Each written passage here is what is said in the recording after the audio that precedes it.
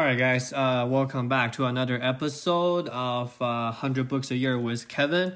We are talking about a new book today, which I'm really excited about. I know this author very, very well, not personally, but he's on the poker circuit. The book is called Die with Zero.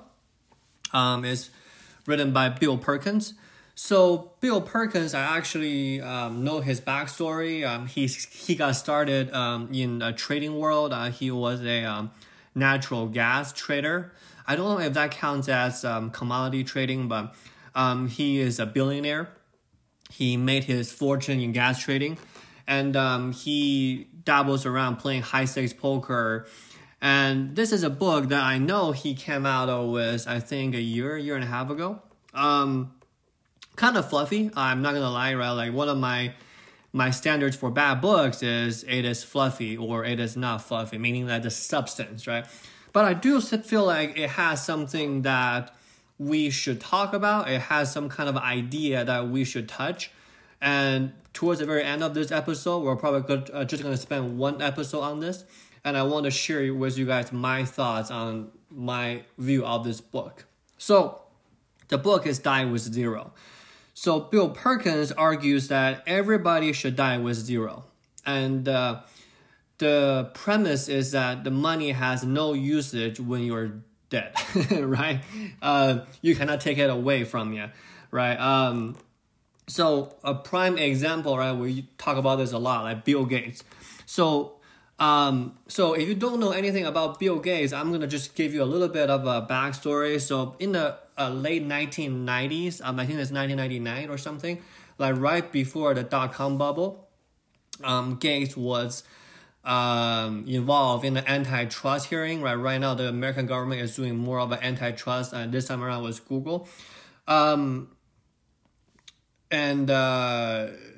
Gates was, what's the term? Starting out with some controversies, and then Microsoft proceeded with their business plans, and then Microsoft was doing kind of good, I would say, in the early 2000s, and then Bill Gates, I think, sat down as a CEO 2008, right? So Bill Perkins, this book's author, argues that the retirement date of Bill Gates was too late. He would have argued that maybe during the antitrust hearing that he would have retired or something. Like obviously, right, like different people are judging on different people's life decision at a certain point in life. They might not have the full picture, but the point is if, right, Bill Gates set up his Bill Gates and Melinda Gates foundations in the beginning of the 2000s, think about how much more that they would have done after that. And then Bill Perkins always commented on, like, there is a point in life if you're successful enough that you need help to spend your money, right? Or I think most people, they don't get to that point. The idea of financial freedom, right? Like you are making money hand over fist, you just need help spending it. That is the time that you need to think about retiring. So this whole book is set up around this whole experiencing when you're young kind of a mindset. And let me just give you a couple more examples in this particular one, right? Bill Perkins argues that, let's say, having kids conversation, right? I don't want to leave my money to my kids after I'm gone. And Bill argues that you need to give money to your kids when they're young so they can enjoy it. Just like don't leave an inheritance for them because money is no usage when they're done, right? And Bill Perkins kind of uses another example where he has a friend who is a single mom who has like two babies. They got divorced. They were really rough, but the mom came from a different family, and then the rich family, like the single mom's parents, were very, very rich, right? were well off, but they are planning on to leaving her with an inheritance. But That was years after her two babies has become grown adults, and then the single mom got some windfall like after her parents passed away. But she's like, I don't need the money now. Like I need the most money when I was struggling as a single mother with two 5-year-olds, right? 5 or 6-year-olds. That is when I need the most money. Not like right now where my kids are all grown up and then they can support me financially, right? So Bill Perkins is challenging this idea of what is the money's usage, right? Like why do you want to save it for when you are like gone, like you are dead? Then it's not gonna be serving of the your children or your family member. Just help them to spend the money with you so that they can achieve a higher utility compared to when you're dead. Because when you're dead, your kids are most likely be in the middle age, right? Hopefully. So in a sense that they are already over the hump and they don't really need that financial help to help them through a rough patch. So that's just what Bill Perkins was saying. Now, talking about experience, right? This is what Bill Perkins was trying to hammer home the most, is that there are certain experiences that you can only have when you are young, right? Let's say visiting Europe when you are 20 is a completely different experience than when you go to Europe when you are 40, right? Same thing with Vegas, same thing with China, same thing with Africa. And he is a proponent of the financial planning, right? There is a thing called annuity, right? For those of you that don't know what annuity is something that you put a lump sum of money with an insurance company, with a bank, with an investing firm, and then they kick out monthly payments to you, and then they invest that money, and then you are pretty much just buying yourself a pension, right? So the thing is Bill Perkins argues that people save too much money. That is his perspective. I'm going to touch on that towards the end, but his thinking is when you are old, especially older people, they save too much. And when you're old, if you're thinking about it, your ability to spend goes down, right? Sure, you can get a nice car, then what, right? If you're paying it up with a car loan, like if you are, like moderately successful or middle class, and you just pay, I don't know how much, maybe $400 or $500 a month, and then you're good, right? Or maybe $6 or $7, or maybe $1,000, right? So in a sense that the people gets older, their capability of movement or of traveling decreases, and their desire for the shining things decreases as well. So their expenses generally goes down, right? So here is his big argument. When you get old, your ability to experience decreases dramatically, and then your expenses go down dramatically. Sure, like there are some health problems that people might be saving up for. The argument is when you are young, when you are at the peak of your ability to experience, you should do that. And kind of like save and invest when you are financially not stable, and after that, make sure that you're taking in as many experiences as possible.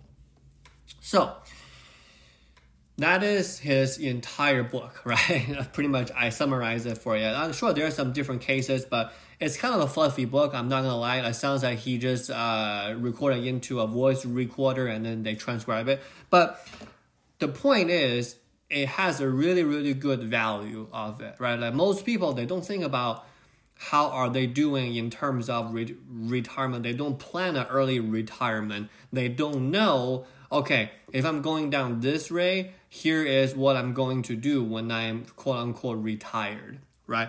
And for me, here's my perspective on this book. I want to press it to you guys hard. Save, right? Like what Bill Perkins is saying is do not save money. What he's saying is you need to save money and also experience it in the same time when you have the maximum ability to experience this. But also make sure that you are building yourself a good financial backbone. And we're not talking about like $400 a month. We're talking about like, I don't know, like people in my age group, right? Like in the early 20s when they're just starting working. I think it's reasonable if you want to save $300 a month, right? Or you invest it, maybe like $100 more every single month is reasonable, right? But the point is this book is probably better conceived when you are on a good, successful track. Whether that's your early 30s, late 30s, 40, 50, doesn't matter. But people's perspective about their money is old-fashioned. That is his argument. We need to think about how are we going to die with zero? How are we going to maximize the utility of money when we are still able to? For example, I'm going to use my parents as a example. I don't know why, but like they're the people that I talk to every single day. They're going to listen to this podcast as well. So, my mom drinks coffee every day, right? Not like a addictive way, but as like a drink in the morning, kind of like a wake me up. And I've been telling her, because I'm doing this too, I'm thinking about getting a, like an intro level, kind of like medium to lower end, espresso machine that is like $700, right? In like Chinese money, in renminbi or yuan is like roughly similar, maybe like a bit more. So we are talking about like, like 3,000-4,000 renminbi or Chinese yuan, translated to US, it's about $600 and $700, right? And what happened is we had an old espresso machine that was a gift to us for the last 12 years or something that just broke, right? And then I was like, Mom, like just like invest in a good, like brand. I did the research for her, right? I was a Philips, and I can get it here, and then she can get it in China, and she still haven't pulled the trigger yet because she thinks it's too much money. And I was like, like you, you drink this coffee every single time. Why not just experience a good quality of coffee, right? Like when you're older, you kind of are seeing everything, and then you are spending the money, and then you spend it less, and then you want to trade it less for an experience. And that's the thing, right? Is that I'm not saying that what my parents are coming from are wrong, but what I am saying is the ability to make money, to have utilization of money is really important, in the sense that, okay, is this something that I'm going to use? It is something that I really will value if I'm spending this much of money, right? And I think this book is better utilized or better understood, or probably are going to be more helpful with the people that are in their middle age, or like 30s, maybe 40s, maybe right before retirement when they're well off. This is a good book for them to kind of set up their work view, right? Like when you're in your 20s, right? Like if you have to grind, if you have to work hard, and like climb that ladder and make that money and save them and invest them.